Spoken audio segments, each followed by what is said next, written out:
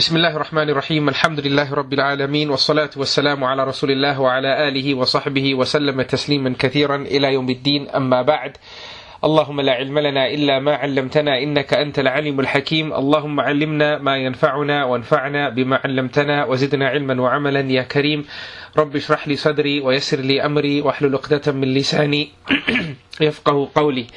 My dear brothers and sisters, those who are here and those who are absent and will listen to the recording later, Assalamu alaikum wa rahmatullahi wa barakatuh. All praises belongs to Allah subhanahu wa ta'ala. We praise Him and seek His assistance and seek His forgiveness. And we seek refuge in Allah subhanahu wa ta'ala from the evil of our souls and the adverse consequences of our deeds. Whomsoever Allah subhanahu wa ta'ala decrees guidance upon, the none can misguide. And those who Allah misguides, the none can guide.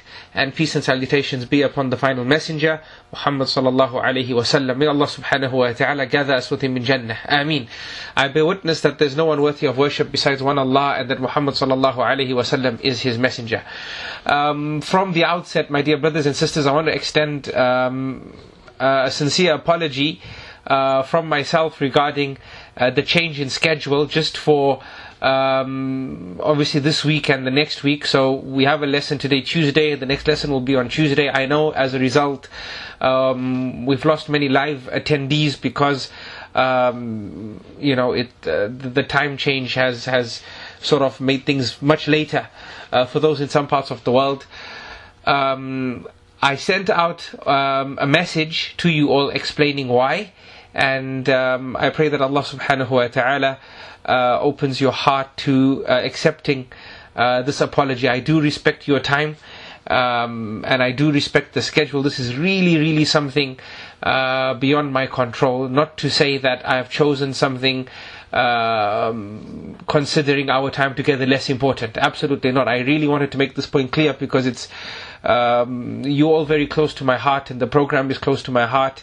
And we've always said we must respect time and respect each other's time. I know you have a lot going on in your life as well. So please don't take it as something just came up and I chose to drop the Zad class. No, it's something really important, and I shared my reasoning in detail in the email that you got. So that's the start of today's session, a sincere apology from myself. In terms of lesson 11, at the end of lesson 10 we began discussing the Prophet ﷺ's guidance with regards to salah.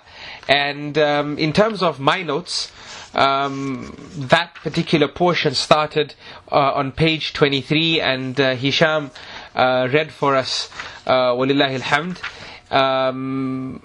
And at the beginning of today's session I want him to continue inshallah from where we left off, and to continue reading until page Bismillah, let me get to it very quickly, until page 51. So Hisham, if you could just take note of that, a nice clear quick styled reading till page 51. A lot of what we'll be taking over today and what we've taken in the last session and even in the upcoming sessions are related to salah. But let's just get through the discussion related to the compulsory prayers, and then inshallah we will shed some light bi'idhnillahi ta'ala on that, taken in a way conducive to the objectives of the class that we have set, and in a way conducive to the scope of this particular gathering. So if I could just pass it on to Akhi Hisham, Barakallahu feekum. Bismillahir Rahmanir Rahim. Alhamdulillahi Rabbil Alameen. Wassalatu wassalamu ala Rasulillahi wa ala alihi wa sahbihi ajma'in. May Allah shower His blessings and His mercy upon the writer of this book, upon the teacher, upon the reader, and upon all those who are listening and learning. Ameen ya Rabbil Alameen. We are starting on page 29 of Zadul Ma'ad, Provisions for the Hereafter. Chapter. As for the Dhuhr prayer, sometimes he used to prolong his recitation in it so much that Abu Sa'id radiyallahu anhu said, the Dhuhr prayer would begin and a person could go to Al-Baqi' and take care of his affairs and return to his family, make ablution, return, and still find the Prophet sallallahu alaihi wasallam in the first rak'ah due to the length of his recital, narrated by Muslim. Sometimes he would recite something of the length of Surah As-Sajdah, and sometimes Surah Al-A'la, Surah Al-Layl, and Surah Al-Buruj. As for the Asr prayer, his recitation therein would be half that of the Dhuhr prayer recitation, if that recitation was long, and the same as it if it was short. As for the Maghrib prayer, his guidance therein contradicts the practice of the people today, for he prayed it once, reciting therein Surah Al-A'raf, divided between the 2 rak'ahs, and once he recited Surah Al-Tur and Surah Al-Mursalat. As for the continual practice of reciting short surahs from Al-Mufassal, it was a practice introduced by Marwan ibn al-Hakam, and due to this Zayd ibn Thabit radiyallahu anhu reproved him. Ibn Abd al-Barr said, it has been narrated that the Prophet ﷺ recited in the Maghrib prayer Surah Al-A'raf divided between the 2 rak'ahs, Surah Al-Dukhan and Surah Al-A'la, Surah Al-Teen, the Mu'awwidhatan, and Surah Al-Mursalat. And this is well known, and also that he used to recite the short surahs from Al-Mufassal, and all of these reports are authentic and well known. As for the last Isha, the Maghrib prayer being known as the first Isha, he used to recite therein Surah Al-Teen, and he taught Mu'adh radiyallahu anhu to recite Surah Al-Shams, Surah Al-A'la, and Surah Al-Layl, and other such surahs. That is why he rebuked him for reciting Surah Al-Baqarah in Isha, and he said to him, "Are you one of those who put the people to trial, O Mu'adh? Peckers have concentrated on this word, and they paid no attention to what came before it or what came after it, i.e. to the context." As for the Friday prayer, he used to recite Surah Al-Jumu'ah and Surah Al-Munafiqun, or Surah Al-A'la and Surah Al-Ghashiyah. As for restricting oneself to the final verses of the 2 surahs, he never did that. As for the Eid prayers, he used to recite therein Surah Qaf and Surah Al-Qamar completely, or sometimes he would recite Surah Al-A'la and Surah Al-Ghashiyah, and he remained upon this guidance until he met Allah, the Almighty, the All-Powerful. Due to this, the caliphs acted upon it, and Abu Bakr radiyallahu anhu recited Surah Al-Baqarah in the Fajr prayer until he made the taslim just before the sun rose, and Umar radiyallahu anhu after him recited in it Surah Yusuf and Surah Al-Nahl, and he also recited Surah Hud and Surah Bani Israel and the like. As for the saying of the Prophet ﷺ, if any of you is leading the people in prayer, he should make it light, it must be referred to the practice of the Prophet ﷺ, not to the desires of those being led in prayer. And his guidance, and that is his habitual practice, is the judge in all matters in which there is a disagreement. He did not designate any particular surah which was to be read to the exclusion of all others, except in the Friday prayer and Eid prayers. It was part of his guidance ﷺ to recite a surah, and he might recite it in both rak'ahs. But as for the recitation of the end of the surahs or the middle of them, that has not been recorded from him. As for reciting 2 surahs in 1 rak'ah, he used to do that in the supererogatory prayers.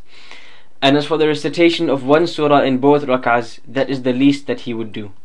And he would make the first rak'ah longer than the second rak'ah in all of his prayers, and it is possible that he may prolong it so that he would not hear the sound of footsteps, thus enabling latecomers to catch the prayers. Once he had completed his recitation, he would raise his hands and say Allahu Akbar as he bowed, and he would place the palms of his hands on his knees as if he were grasping them, and he would stretch out his arms and hold them away from his sides, and he spread his back and kept it level, and he would be at ease in this position, and he would neither raise his head nor let it droop, but kept it level with his back. Whilst in ruku' he would say Subhan Rabbil Azim, glorified be my Lord the Most Great. And sometimes he would say with it or instead of it, Subhanaka Allahumma Rabbana wa bihamdika Allahumma ghfirli. Glory be to you, O Allah, our Lord, and praises are for you, forgive me. As a rule, his ruku' would last for as long as it takes to say tasbih. As a rule, his ruku' would last for as long as it takes to say tasbih 10 times, as was his sujood. But sometimes he would make the length of his bowing and prostration the same as that of his standing, but he only used to do that sometimes during the night prayer. So his guidance in most cases was to make his prayer balanced and even. He also used to say in ruku' Subbuh Quddus Rabbul Malaikati wal Ruh, most glorified, most holy, Lord of the angels and the Spirit, i.e. Jibreel alayhi salam. And sometimes he would say Allahumma laka raka'at wa bika amant wa laka aslamt khasha'a laka sam'i wa basari wa mukhi wa 'azami wa 'asabi. Allah, which means, O Allah, to you I have bowed, and in you I have believed, and to you I have submitted. My hearing, my sight, my brain, my bones and my nerves are humbled before you. But this has only been reported from him in the night prayer. Then he would raise his head saying Sami' Allahu liman hamidah, Verily Allah listens to one who praises Him. And he would raise his hands, and he would always straighten his back when he stood up from bowing, and between the two sajdas, and he would say, prayer in which a man does not straighten his back in ruku' and sujood is not accepted, narrated by Ibn Khuzaymah in his Sahih. Once he had straightened up from bowing, he would say, Rabbana wa lakal hamd, our Lord, and to you all praise and thanks are due.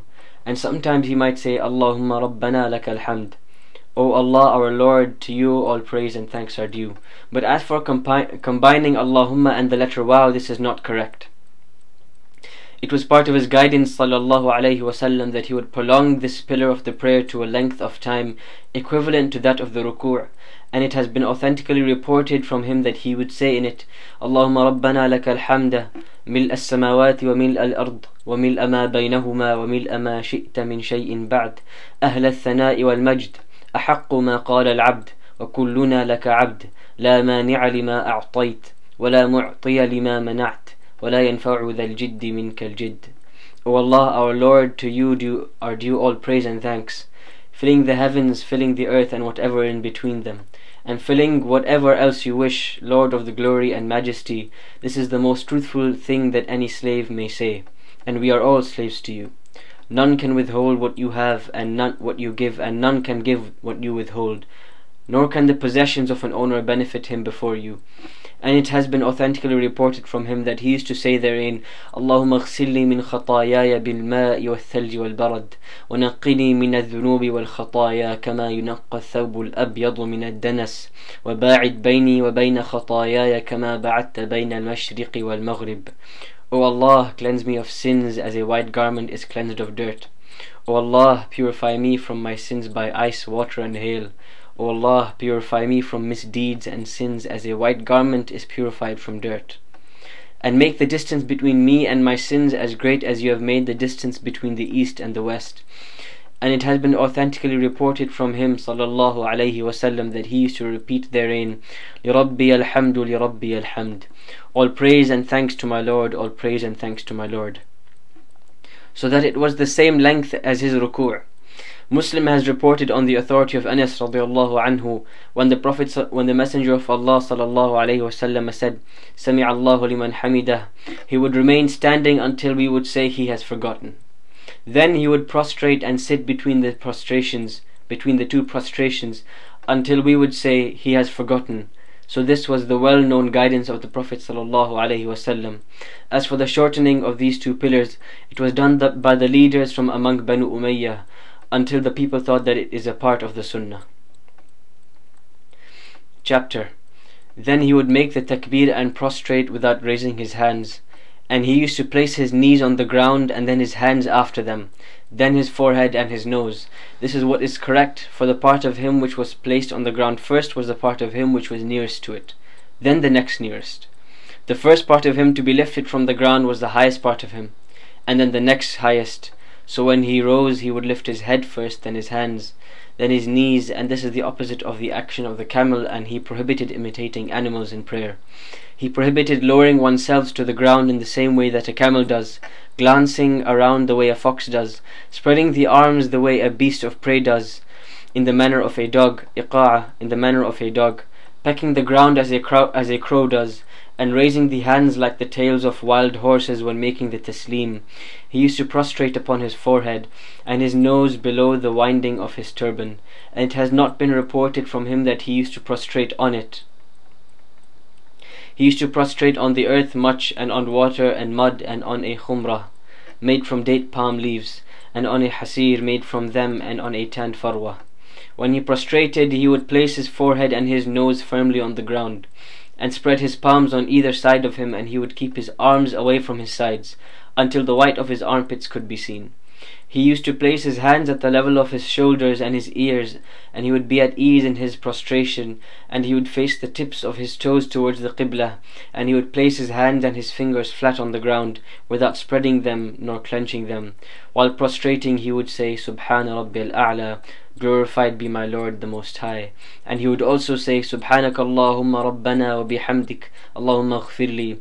O Allah, our Lord, glory and praise be to you, O Allah, forgive me. And he would say, Subbuhun Quddusun Rabbul Malaikati wal Ruh, most glorified, most holy, Lord of the angels and the Spirit. And he used to say, Allahumma laka sajadtu wa bika amantu wa laka aslamt. سجد وجهي للذي خلقه وصوره وشق سمعه وبصره تبارك الله أحسن الخالقين. O Allah, for you I have prostrated, in you I have believed, to you I have submitted. My face has prostrated for the one who created it and shaped it, then brought forth its hearing and sight. Blessed be Allah, the best of creators.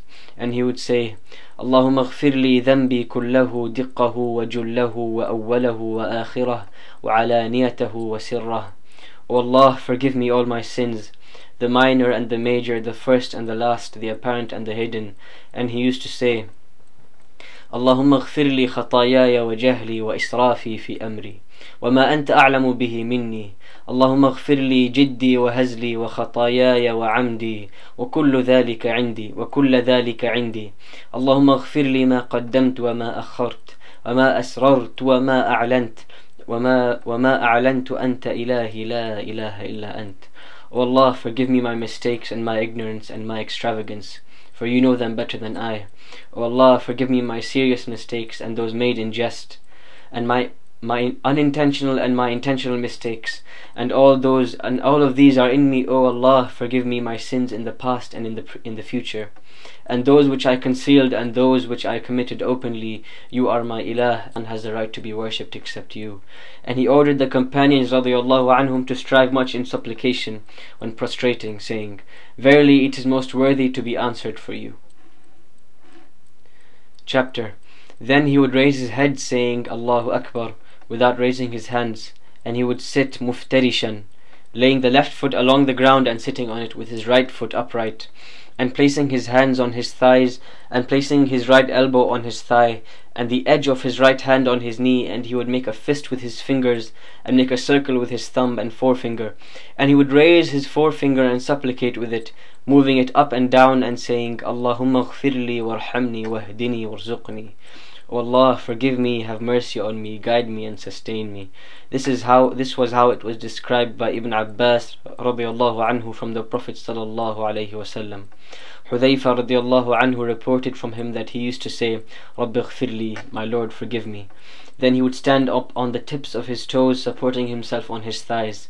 Once he was upright, he would begin reciting, and he would not observe a silence, as he did when opening the prayer. Then he would pray the second rak'ah as he did the first, except in 4 things. Firstly, the short period of silence. Secondly, the opening of the prayer. Thirdly, the opening takbirah. And fourthly, the prolonging of it. Then when he sits for the tashahhud, he would place his left hand on his left thigh and his right hand on his right thigh, and he would point with his right index finger, and he would not raise it high, nor would he hold it down, but he would bend it slightly and move it, clenching the little finger and the ring finger, and making a circle with the middle finger and the thumb, and raising the forefinger and supplicating with it. And he would fix his gaze upon it, and he would spread out the left palm on his left thigh, and he would rest on it. As for the description of his sitting, it was the same as that between the prostrations as mentioned previously. As for the hadith of Ibn Zubayr narrated by Muslim, when he sat in prayer, he would place his left foot between his thigh and his shin, laying his right foot flat. This was in the final tashahhud. Ibn Zubayr said that he used to lay the right foot flat, while Abu Humayd said that he raised it. But this, and Allah knows better, is not a difference of opinion, because he used to sit on it. Indeed, he used to push it out from his right side, so that it was between being raised and being flat. Or it was said he used to do this and this, he used to raise it, and perhaps sometimes he laid it flat. And that is more relaxing for the feet. He would always make the tashahhud in this sitting, and he taught his companions radiyallahu anhum to say, التحيات لله والصلوات والطيبات السلام عليك أيها النبي ورحمة الله وبركاته السلام علينا وعلى عباد الله الصالحين أشهد أن لا إله إلا الله وأشهد أن محمدا عبده ورسوله. All the compliments, prayers and good things are due to Allah. Peace be upon you, O Prophet, and Allah's mercy and blessings. Peace be upon us and upon the righteous slaves of Allah. I bear witness that none has the right to be worshipped but Allah, and I bear witness that Muhammad is his slave and his messenger. and he used to make it very light, as if he was praying on a hot stone. It has not been transmitted from him in any hadith ever that he used to send prayers on himself and on his family in it, nor did he seek refuge in it from the punishment of the grave, nor the punishment of the fire, nor the trial of life and death, nor the trial of Al-Masih ad-Dajjal. And if anyone recommended it, it was only due to his understanding of general evidences which clearly refer to the final tashahhud.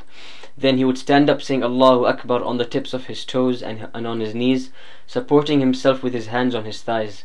In Sahih Muslim and in some routes reported by Al-Bukhari, it is mentioned that he used to raise his hands at this point, then he would recite Surah Al-Fatiha alone, and it has not been confirmed that he used to recite anything else in the final 2 rak'ahs.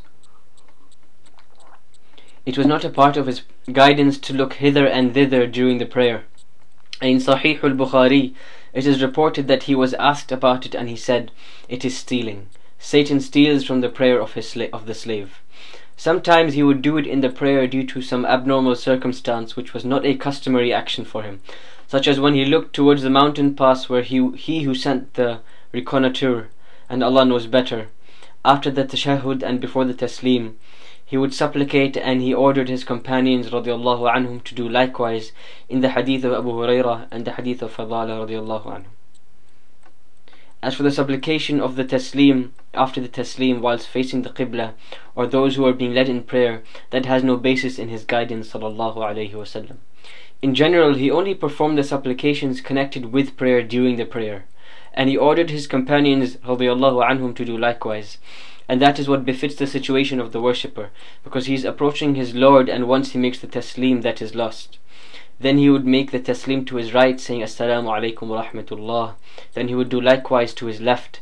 This was his customary practice, but it has been narrated from him that he used to make one taslim in front of his face, but this has not been confirmed. The best hadith which exists in this matter is that of Aisha radiallahu anha, which is in the Sunan, but it is with regard to standing in prayer at night, and it has some weakness in it because it does not clearly state that he made only one taslim. He used to supplicate during his prayers saying Allahumma inni a'udhu bika min adhab al-qabr wa a'udhu bika min fitnati al-masih ad-dajjal wa a'udhu bika min fitnati al-mahya wal-mamat. Allahumma inni a'udhu bika min al-ma'tham wal-maghram. O Allah, I seek refuge with you from the punishment of the grave, and I seek refuge with you from the trial of Al-Masih ad-Dajjal, and I seek refuge with you from the trial of life and death. O Allah, I seek refuge with you from sin and debt. He also used to say in his prayers, Allahumma ghfir li dhanbi wa wassi' li fi dari wa barik li fi ma razaqtani. O Allah, forgive me my sins and widen for me my abode, and bless me in that by which you sustain me. And he used to say, Allahumma inni as'aluka al-thabata fil amr wal-azimata ala al-rushd wa as'aluka shukra ni'matik wa husna ibadatik wa as'aluka qalban salima wa as'aluka lisanan sadiqa wa as'aluka min khayri ma ta'lam wa a'udhu bika min sharri ma ta'lamu wa astaghfiruka lima ta'lam. O Allah, I ask that you make me firm in the affair of my religion, and that you make me constant in integrity, and I ask you that you make me thankful for your blessings, and make me to worship you in the best way. And I ask you for a sound heart, and I ask you for a truthful tongue, and I ask you to give me from what you know to be good, and I seek refuge with you from what you know to be evil, and I seek forgiveness what you know. And all of the supplications in prayer which have been preserved are in the form of the first person singular. When he stood in prayer, he would lower his head according to Imam Ahmad, and when making the tashahhud, he would not extend his gaze beyond his pointing finger. Allah made him find joy and peace in prayer, and he used to say, O Bilal, gladden us with the prayer. But this did not prevent him from observing those whom he led in prayer, in spite of the complete presence of his heart in the prayer. He used to enter the prayer wishing to prolong it, but would hear the cry of a child and shorten it, fearful that he would burden his mother. Similarly, he would offer an obligatory prayer holding Umama, radiallahu anha, his granddaughter, on his shoulder. When he stood up, he would carry her, and when he bowed or prostrated, he would put her down. And he would pray, and Al-Hasan and Al-Husayn radiallahu anhuma would come and climb his back. So he would prolong his prostration, disliking to throw them off his back. And he would pray, and Aisha radiallahu anha would come, and he would open the door for her, then return to his place of prayer. And he used to return salutations of peace by indicating with his hand. As for the hadith which states, whoever indicated with his hand during his prayer must repeat it, it is baseless. He used to blow during his prayer according to Imam Ahmad, and he would cry during it, and he would clear his throat when necessary. Sometimes he would pray barefoot and other times wearing shoes, and he ordered his companions radiallahu anhum to pray in their shoes in order to be different from the Jews. Sometimes he would pray wearing a single garment and sometimes two garments, and this was more common. He performed qunut in the Fajr prayers after the ruku' for a month, then he stopped it. And his qunut was due to some temporary circumstances, and once they had been lifted he would stop it. His guidance was to perform qunut due to some particular calamities, and not to do so when there were none, and he did not perform it only during the Fajr prayer. Indeed, most of his qunut was performed during it, due to its being prescribed to make it long, and due to it being close to early dawn, the sahar, and the time when supplication is answered, and the time of Allah's descent. Chapter. It has been confirmed from him sallallahu alaihi wasallam that he said, I am only a human being like you. I forget as you do, so if I forget, remind me. And his forgetfulness was a completion of Allah's favor upon his community, and the perfection of their religion, in order that they may emulate him. For he stood up after praying 2 rak'ahs of a 4 rak'ah prayer, and when he had completed his prayer he prostrated before making the taslim, from which it was inferred that whoever leaves a portion of the prayer which is not a pillar, a rukn, should prostrate for it before making the taslim. It has also been taken from some sources that if he forgot that and had begun a pillar, he would not return to it. And he made the taslim after praying 2 rak'ahs of one of the afternoon prayers. Then he spoke, then he completed it. Then he made the taslim, after which he prostrated, then made the taslim again. And he prayed and made the taslim and left while 1 rak'ah remained of the prayer. And Talha radiallahu anhu said to him, you have forgotten a rak'ah.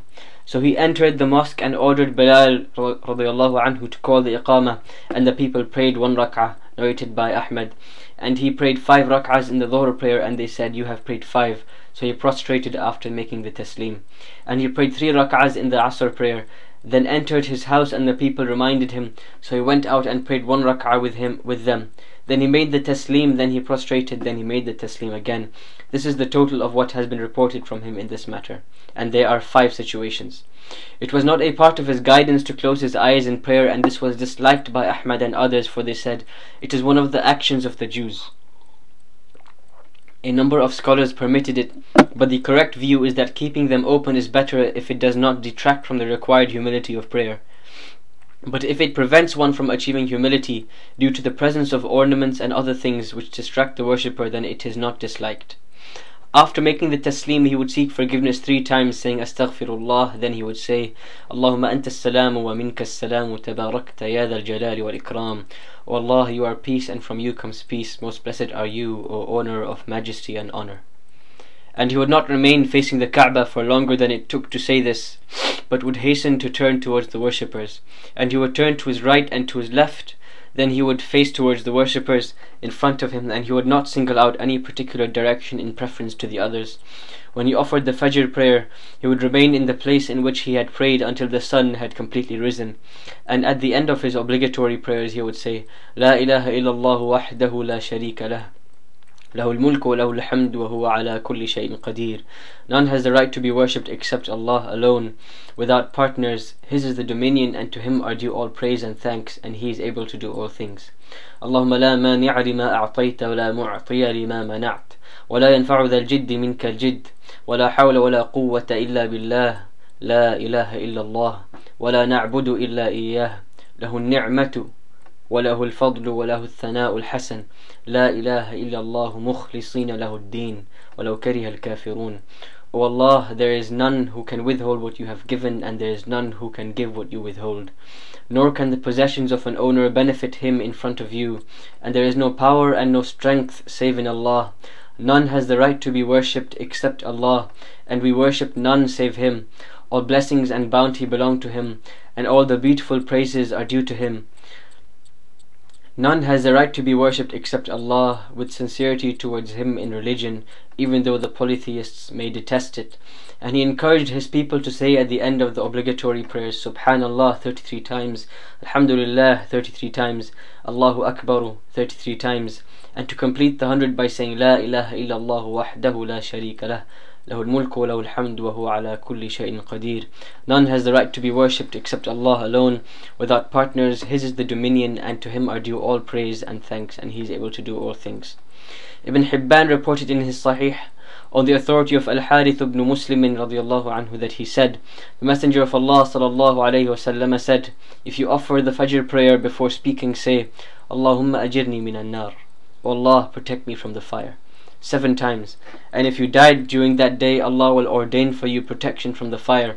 And if you offer the Maghrib prayer before speaking, say, Allahumma ajirni minan nar, O Allah, protect me from the fire, 7 times. And if you died during that day, Allah will ordain for you protection from the fire. If he prayed towards a wall, he would leave the distance sufficient for a sheep to pass between him and the wall, and he would not stand far from it. Indeed, he ordered his companions radiallahu anhum to move close to the sutra. If he prayed towards a stick, a pillar, or a tree, he would place it slightly to his right side or his left side, and he would not stand directly in front of it. He would plant his spear in the ground when traveling or in the desert and pray towards it, and that would be his sutra. And he would place his riding camel and pray towards it, and he would take the saddle, place it straight, and pray towards the end of it. He ordered the worshipper to pray towards a sutra, even it be an arrow or a stick, and if he did not find one, he should draw a line on the ground. If there was no sutra, it has been authentically reported from him that he said, a woman, a donkey, and a black dog passing in front of the worshipper cuts off the prayer. Anything which contradicts this is either authentic but unclear, or clear but inauthentic. He used to pray while Aisha radiallahu anha was sleeping in his qibla, but this is not the same as a person passing in front of him. For it is unlawful for a man to pass in front of a worshipper, but it is not disliked for him to remain in front of a worshipper in prayer. Jazakumullahu khairan wal afu minkum. Assalamu alaikum wa rahmatullahi wa barakatuh.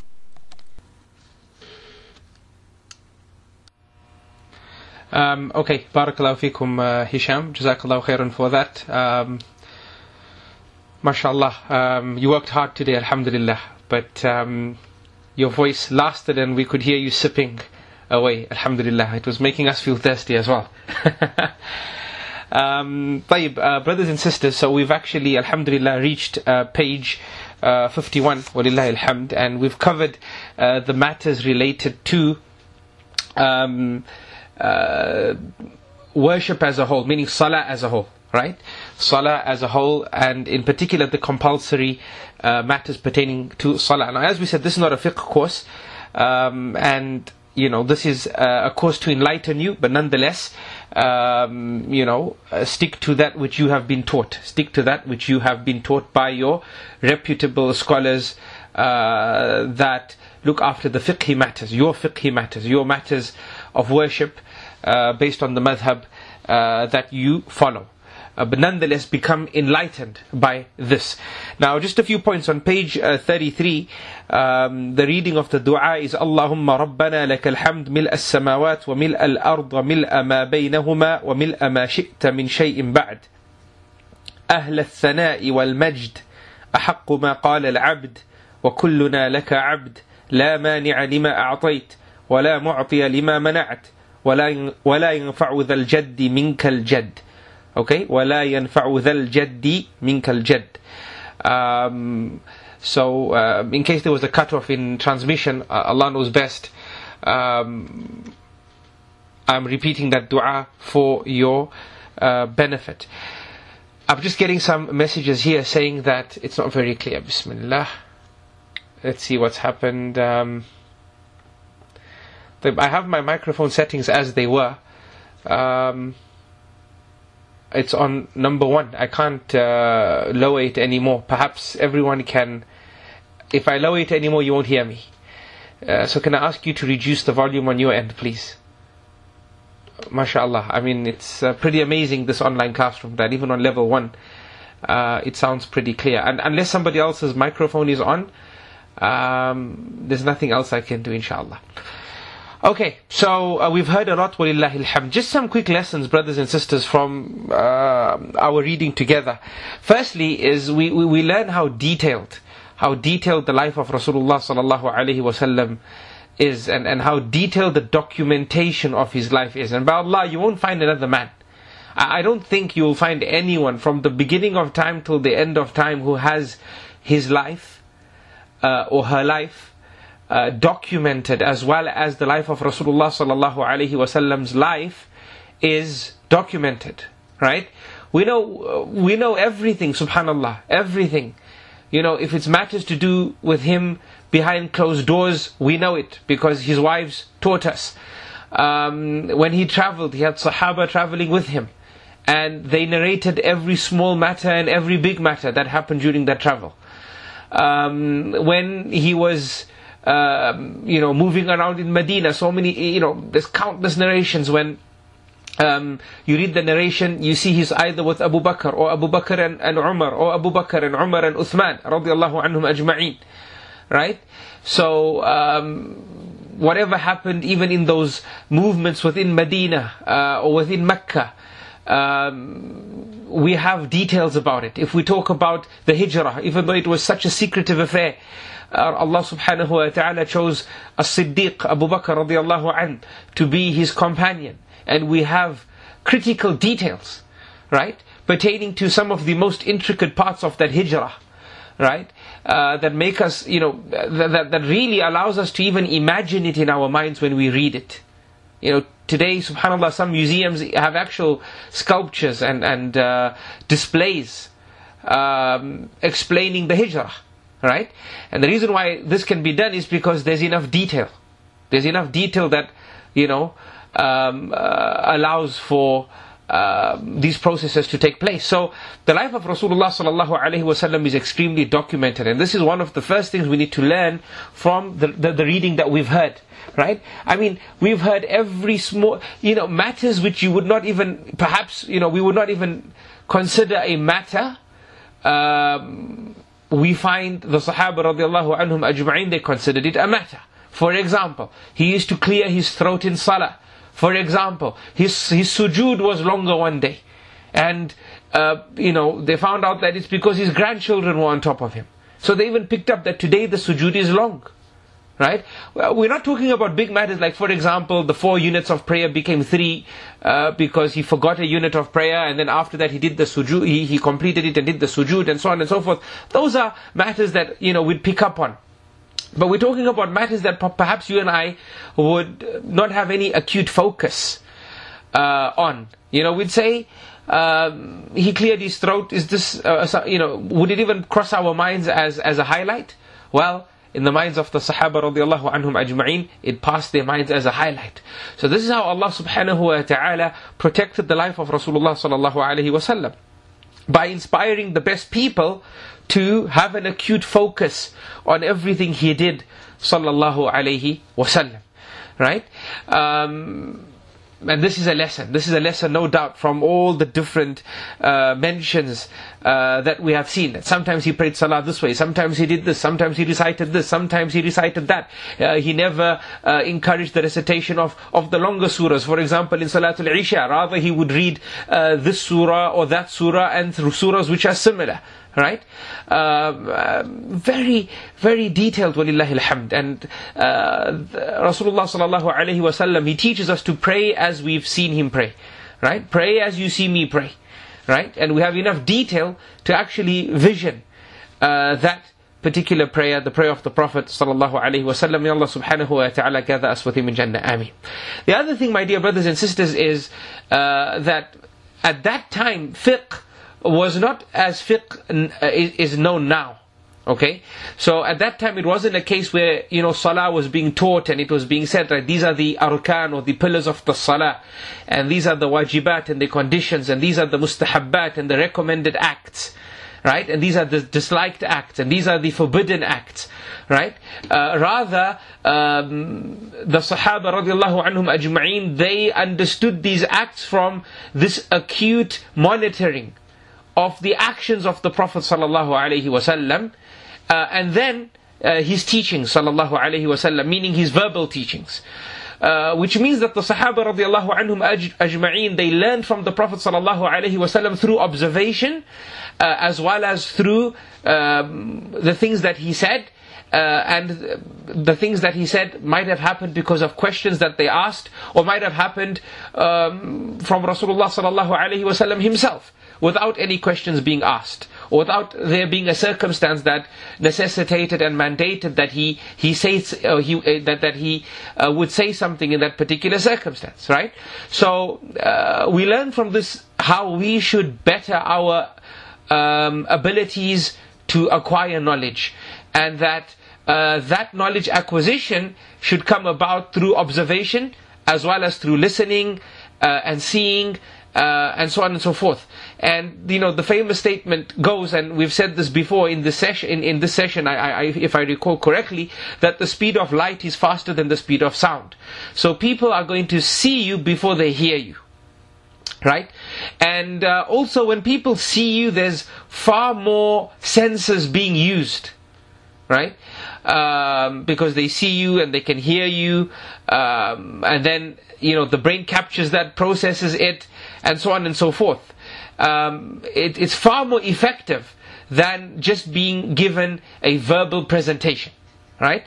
And that's why today, even when we teach our children and teach in the da'wah and run our da'wah conferences or da'wah workshops and so on and so forth, we should take into consideration this point, that how can we make the session more interactive, and especially interactive through the process of engaging more senses of the students and those that are going to receive the knowledge that we're trying to share. This is important. Now, one of the issues with virtual learning is this. I mean, our lessons right now are happening in a virtual classroom. And today we live in an age that is big on distance learning or virtual learning, right?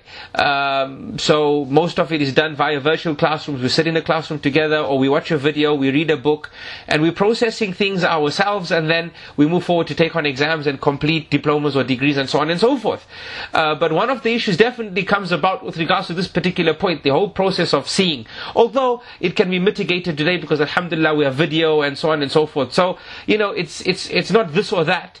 But it's definitely, the pros and cons definitely exist upon both ends of the spectrum, whether we say on-site learning or online learning. But the point is, my dear brothers and sisters, if we make our learning online, then we should bolster that particular process by filling it with as many visuals as we can. Lucrative visuals, of course, conducive visuals, of course, visuals which have an impact. I'm not saying we should busy ourselves just flooding things for the sake of it, but appreciate from how much detail we have from the life of Rasulullah sallallahu alaihi wasallam, just because of his companions observing him. Appreciate how powerful observance-based learning is. So, for example, if you're going to teach, for example, you teach salah online, then try and bring about a situation and circumstance where there's visuals, there's videos that people can watch. Alhamdulillah, now we live in the day of e-books and so on and so forth. It's pretty amazing, right? I was fortunate to work on a project for, teaching new Muslims the basics of salah and fasting and zakah and hajj, just the basics.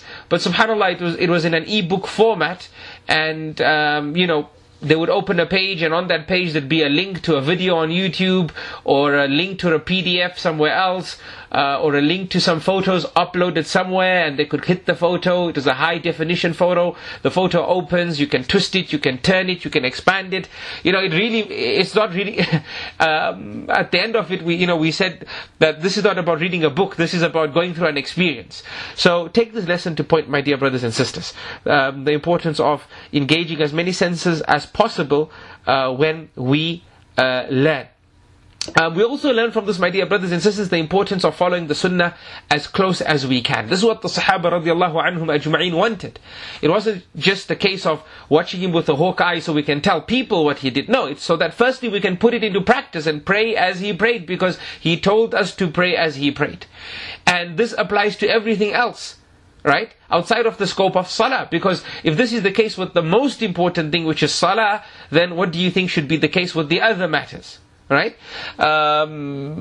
Because they all fall under the concept of worship, and worshipping Allah subhanahu wa ta'ala has to be done based upon the mandates and teachings of the Messenger sallallahu alaihi wasallam. And as we've said before, today we belittle a sunnah because it's a sunnah, but the companions radiallahu anhum ajma'een, they glorified it because it was a sunnah. They did it because he did it sallallahu alayhi wasallam, and they knew that Allah subhanahu wa ta'ala commanded him to do it. So coming back to the earlier point, fiqh now as it evolved is different to how fiqh was then. It definitely evolved into a science, and now we know the conditions of different acts, the recommended functions of different acts, the disliked matters, and the haram matters, and so on and so forth. And all this is taken definitely from the life of Rasulullah sallallahu alaihi wasallam to help make matters easy for us. The Sahaba radiallahu anhum ajma'in, they were definitely skilled in the Arabic language, and they were skilled in terms of receiving the revelation. So it's not that they just they knew how to speak it, but they could understand the nuances. So it wasn't a case whereby they were taught this is a wajib and this is a sunnah, but they understood it. They understood, what rendered your prayer invalid. They understood what mandated sujood as-sahw to save the prayer, right? They understood that, those things which are not a big deal, it's better to do, but not a big deal if you don't, right? They understood it from the observance of the Messenger sallallahu alaihi wasallam, and from their understanding of the text, right? Given their rich Arabic abilities, and obviously without mentioning the great teaching ability of the Prophet sallallahu alaihi wasallam. The other thing to note, my dear brothers and sisters, is that Rasulullah sallallahu alaihi wasallam, for those who are following, and as I said, so that we become enlightened, it shouldn't be a case that we pray salah in a particular way, so we belittle those who pray it in a different way. As you can see here, the documentation of his salah is of a very high level. So the author is going through that he sometimes placed his hands here, sometimes he placed it there, sometimes he recited this, sometimes he recited that, sometimes he sat this way, sometimes he sat another way. And we learn from this acceptable differences of opinion, right? Because whichever way you do it, it still boils down to something which Rasulullah sallallahu alaihi wasallam did.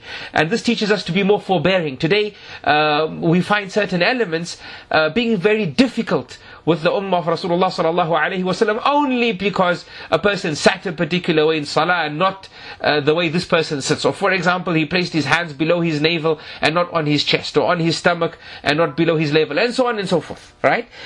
We find people becoming a bit difficult, becoming a bit severe and stern for a matter which the Sharia has kept wide and easy, right? So as you can see from this reading that we've just had, that the documentation is detailed, and it all goes back to the Prophet sallallahu alaihi wasallam. So if somebody prays with his hands on his stomach, or places it on his chest, or places it below his navel, or sits in one way or the other way, as we find attributed to the Prophet sallallahu alaihi wasallam, you might smile if I say this, but let me just say it. It shouldn't be a means for us to develop high blood pressure.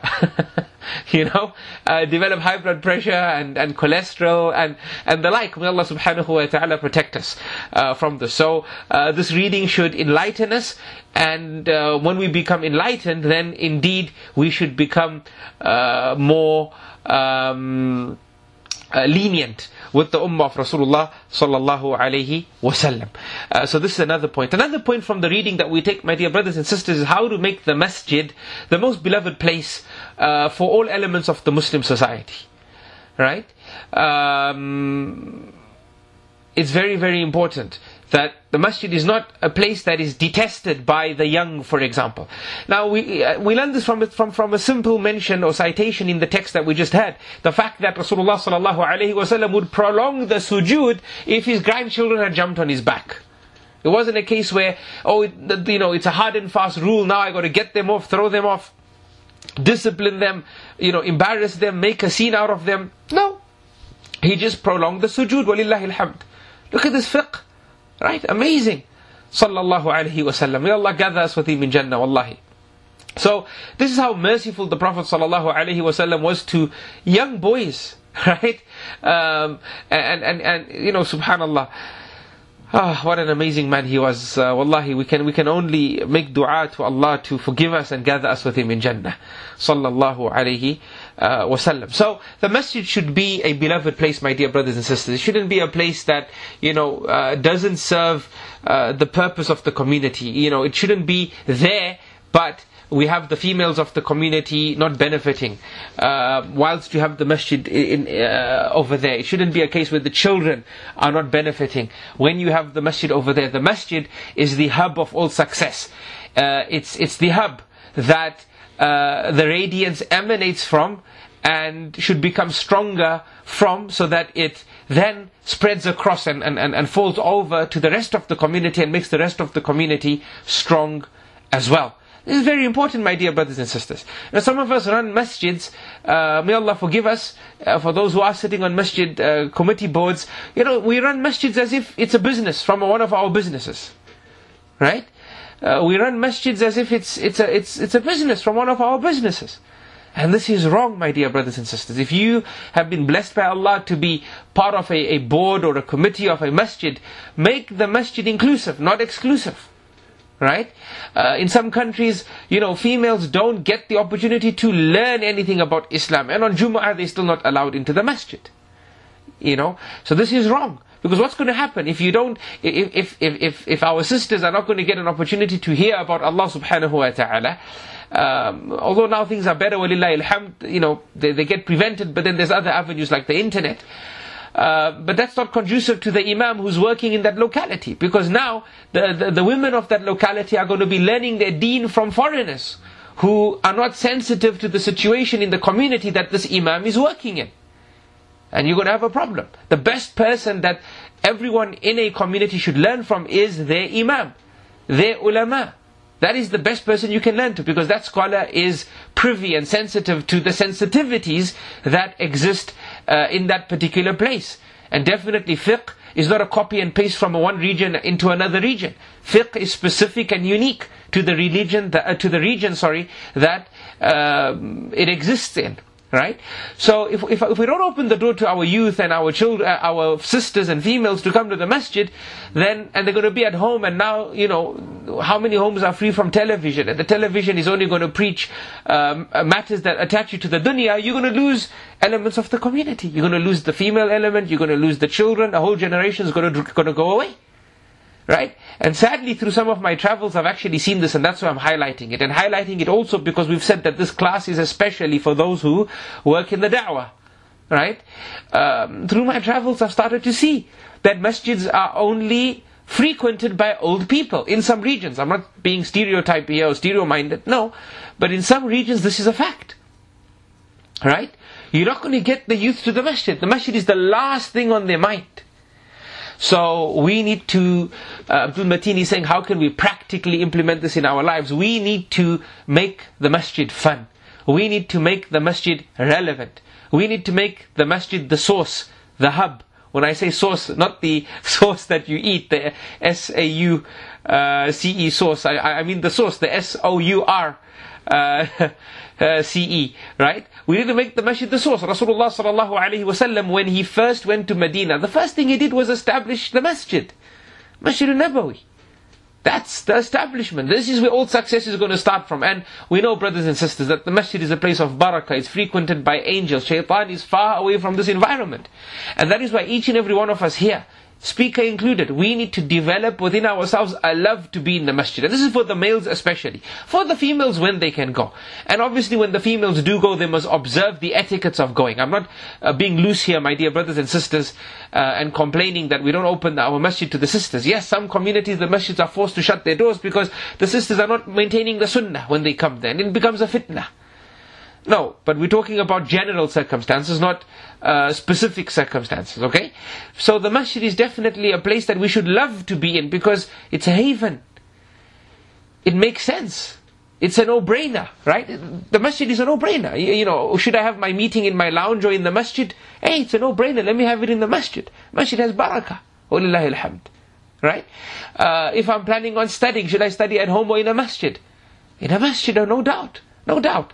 So, what we're saying, brothers and sisters, is let's make the masjid accessible.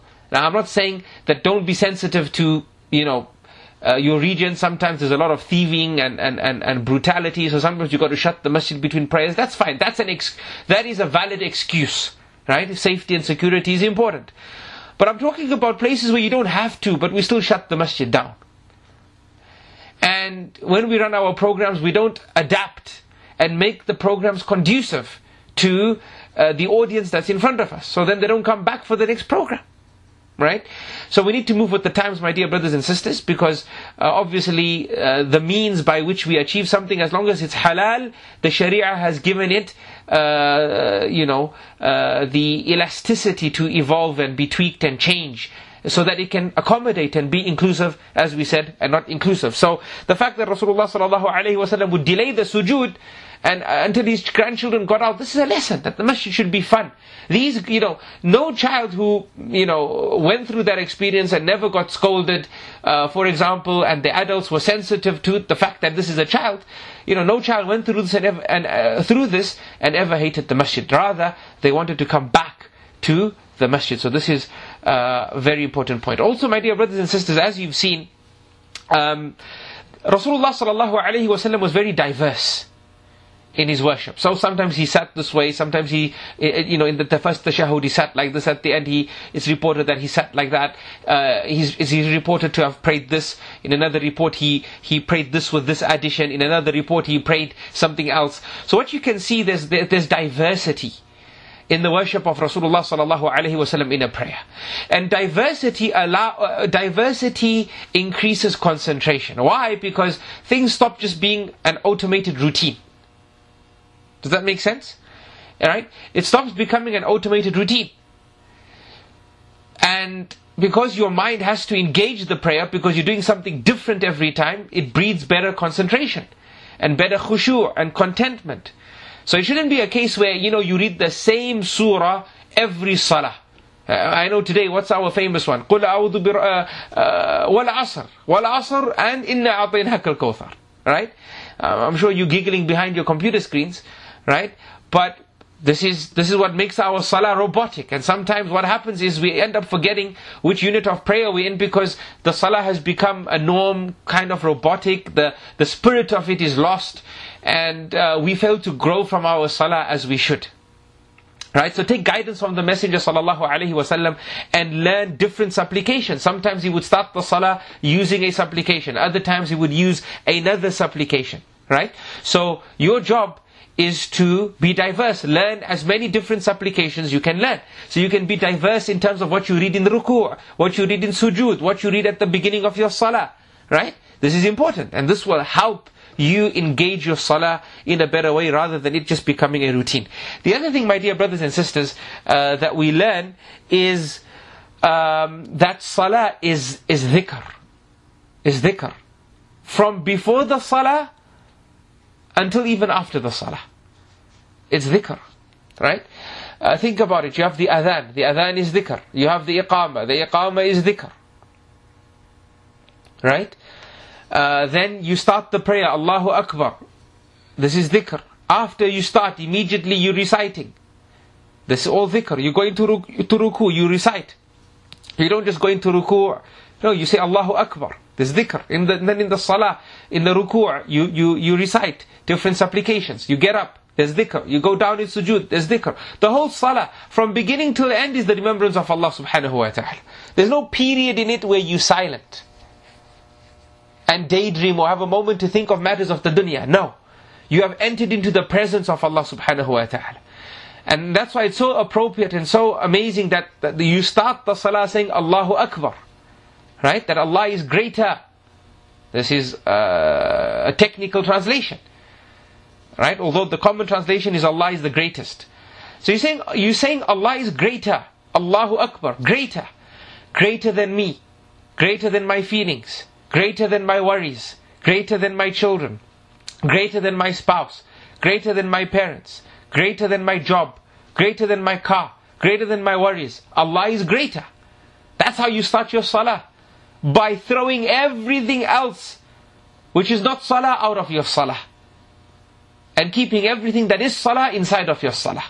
So you say Allahu Akbar. What an amazing dhikr to begin the salah. And then your journey begins ensuring that from beginning till the end, you remember Allah subhanahu wa ta'ala. And earlier I said, the dhikr is even till after the salah. Because we actually know that after the salah there's adhkar. And we'll come across it inshaAllah in future reading. Right? So the Prophet sallallahu alaihi wasallam would recite certain dhikr after the salah. So even after the salah there's dhikr. Right? And this should teach us how amazing keeping our tongues moist with the worship of Allah subhanahu wa ta'ala is. Just the other day I put out a tweet or on my Telegram channel, on the Telegram channel. I have a Telegram channel for those who don't know. Inshallah the brothers can share you the links. So one of the posts I put out there was worship hard but also worship smart. Right? Worship smart. Yes. Because a lot of the times we worship hard, and because it's hard, then we give up. But the days that you can't worship hard, worship smart. Right? And the beautiful thing about worshipping smart is you can even do it on the days that you worship hard. Right? It's just amazing. Right? So for example, if you just say Subhanallah wa bihamdi Subhanallah al-azim. That's a smart thing to say. Because Rasulullah sallallahu alaihi wasallam said that is light on the tongue, beloved to Allah, heavy on the scales. Amazing. Amazing. Right? That's worshipping Allah smart. Right? Worshipping hard might entail a 1 hour dua. But you can't make dua for 1 hour every day. So you worship Allah smart. You make dua in a smart way. You say, oh Allah, I ask you upon me and all those who I consider important to me and love to include in my dua. I ask you for all of us, all that which Rasulullah sallallahu alaihi wasallam asked you to give him. And I ask you to protect us from all that which Rasulullah sallallahu alaihi wasallam asked you to protect him from. Oh Allah, shower upon us your mercy. I think in this class we discussed the importance of asking Allah for mercy. Right? I say, Allah, be merciful upon me. Right? Because you're asking Allah for everything that is considered merciful. Alhamdulillah. Right? They say, Allah, shower upon us mercy. It's short, it doesn't need 1 hour, but that's worshipping smart. That's being comprehensive. So in the same way, my dear brothers and sisters, we need to be smart when we worship Allah subhanahu wa ta'ala and look after this important lesson that we gain from the salah.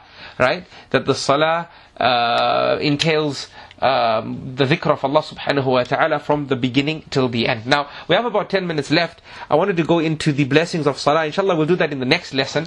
But for today's remaining moments, allow me to use them in just sharing some issues that we should concentrate on. Especially with regards to salah, especially when you're a da'wah worker. Point number one, it's a message to myself first and foremost, as always, is that in working in the da'wah, you shouldn't be the one who's late for salah. It shouldn't be that the young people or the elderly people in the community, they've started the salah with the imam, and then the imam makes the salam, and then people look back because they want to leave the masjid, and they see you standing up to complete the prayer all the time. Sometimes it's fine, right? But all the time, this is not good, brothers and sisters. As I said, you guys are role models. You guys are role models, right? So you have that added responsibility. You have that added responsibility, right? So, for example, I was asked by a brother the other day, and he said, Sheikh, can I listen to a nasheed with beatboxing? So I said, look, you are the head of a da'wah organization, right? If you listen to a nasheed, even if we said beatboxing was okay, but if you were listening to stuff which was questionable and somebody came to visit you and they didn't ask you, is this beatboxing, and they thought it's actually music, because some beatboxing is extreme, what do you think will happen? They will say, well, if that guy who runs a da'wah organization can listen to music, so can I. Right? If you're going to run your course with mixed seating, for example, right, going against the sunnah, right, people will say, well, that da'wah organization, they intermingle and mix, so our weddings can be intermingled and mixed. And brothers and sisters, if you think this is a fairy tale, you better, rub your eyes and pat your cheeks and wake up, because it's not a fairy tale. This is a reality. Excuse the colloquial English, but you know what I mean. This is a reality. Communities are, this is what they use to justify their actions. So we must understand that there are repercussions. There's repercussions. If we always see standing up always as a habit, khalas, the new generation will say, well, this is our role model. This teenager so-and-so, or this 20-year-old so-and-so, you're a role model to the 5-year-old, the 4-year-old, the 6-year-old, right? They say, well, that's what they do, so it's fine. It doesn't seem like a bad thing. Right? So there's repercussions, brothers and sisters, especially when you work in the da'wah. And I'm not saying this only if you're working in the da'wah. All Muslims shouldn't make it a habit to be late for the prayer and then having to always be standing up at the end. May Allah subhanahu wa ta'ala forgive us. So this is a point. The other thing, my dear brothers and sisters, is especially when you run the conference events, the courses, I understand that, what happens is sometimes it's difficult for you to pray the salah with the first jama'ah because you're taking care of security matters. Maybe it's lunchtime at the course or at the conference, you're receiving the caterers or whatever. But make it a point out of courtesy to explain to people that the ideal thing is to pray your salah on time, and today what you saw from some of the volunteers was because of A, B, C, D and E. So, you've cleared the doubts in any of the people who've seen you do what you've done, who've seen the action, your delay. Yes, you have a valid excuse in the Sharia, right? It's your right to delay, but it's your responsibility now to explain to the people, especially in this day and age, especially since there's a good chance that even one person or even half a person is going to take what you did as a sunnah for them for the rest of their life, right? So understand the responsibility. Nobody wants that burden on their shoulders. Nobody wants that burden on their shoulders. If, for example, you're traveling and you've joined the prayer, explain to the people so that they don't think that they'll just figure it out, right? No, explain to the people. Tell them, look, people, I'm musafir and I joined the prayers. I wasn't feeling well. I knew I was going to be really busy, and so I've joined the salah. You guys go ahead, but don't just leave it up in the air, right? Because there is a responsibility upon us, my dear brothers and sisters. So this is just something more specific to the da'wah scene that we should develop an acute understanding about, especially given how volatile the da'wah scene is. Wallahi, it is volatile. Mashallah, it's good to see so many people wanting to do da'wah, but sadly we have a lot of people doing da'wah who are not qualified to, whilst it's good from one end, there's a lot of harm from the other end. Because why? We are now nurturing the next generation to lack ideals, right? And that's why we've started the Zad al-Ma'ad class, and we said it's especially for those working in the da'wah, because we said we need something to give the people which fills up their tanks and keeps them motivated to continue worshipping Allah in the work that they do, number one, and number two, to make them effective role models. Make them effective role models. And even this book that we're reading, it's not enough that you've just heard Hisham read it. You need to read it yourself before class. And you need to read this book again, maybe twice, maybe thrice. Right? Put it in your plans. Cite it as homework. You have to read it again, my dear brothers and sisters. Right? It can't be a case whereby I've read it once and that's it. No, it won't stick. And that's not the way to acquire knowledge, and that's not the way to develop. Right? So, take care of these matters, my dear brothers and sisters. Inshallah, when we return next week, we will go into the ideals or the blessings and fadl and benefits of the prayer, bi'idhnillahi ta'ala, and then after that we'll continue with our reading, inshallah, and move into some of the voluntary prayers of the Prophet sallallahu alaihi wasallam and his guidance with regards to that. Once again, my dear brothers and sisters, a sincere apology from me, from the bottom of my heart, for the change in schedule. Your time is important. I really value your time. And please have a look at your email where I offered my explanation as to what's happened and why we need to have these Tuesday classes just for this week and next week, and then inshallah we will go back to normal. Some of you have asked when are the classes ending. The last class, I believe, for this semester, Bismillah, let me just pull those dates for you. The last class is looking to be on, Bismillah, on Saturday the 19th. Saturday the 19th of December. And then we will resume in February, inshallah, the second weekend of February, inshallah. Okay? So this is what it's looking for now, 19th of December. If we can fit in another week, it's all depending on a few or some of the scheduling that I'm already committed to, I will let you know. But for now, just for your own notes, we can set it for the 19th of December, bi'idhnillahi ta'ala. Brothers and sisters, as always, there's forums for you to work on, share ideas, in, and so on and so forth. Questions, if you have questions, you can ask there. We're happy to answer your questions, inshallah. I love you all for the sake of Allah, and ask Allah to bless us, to forgive us, to inspire us, and to make the sitting heavy on our scales. May Allah make it heavy on our scales. Wallahi, it only matters if Allah accepts from us. It only matters if Allah accepts from us. May Allah subhanahu wa ta'ala accept from us. And we have good hope in Allah. We have good hope in Allah that Allah will accept from us, inshallah. Until next time, may Allah preserve us in His obedience. Ameen. Wa sallallahu wa sallam wa baraka ala nabiyyina Muhammad wa ala alihi wa sahbihi ajma'in. Subhanallah wa bihamdihi. Subhanakallahumma wa bihamdika. Nashhadu an la ilaha illa ant. Nastaghfiruka wa natubu ilayk. Wassalamu alaikum wa rahmatullahi wa barakatuh.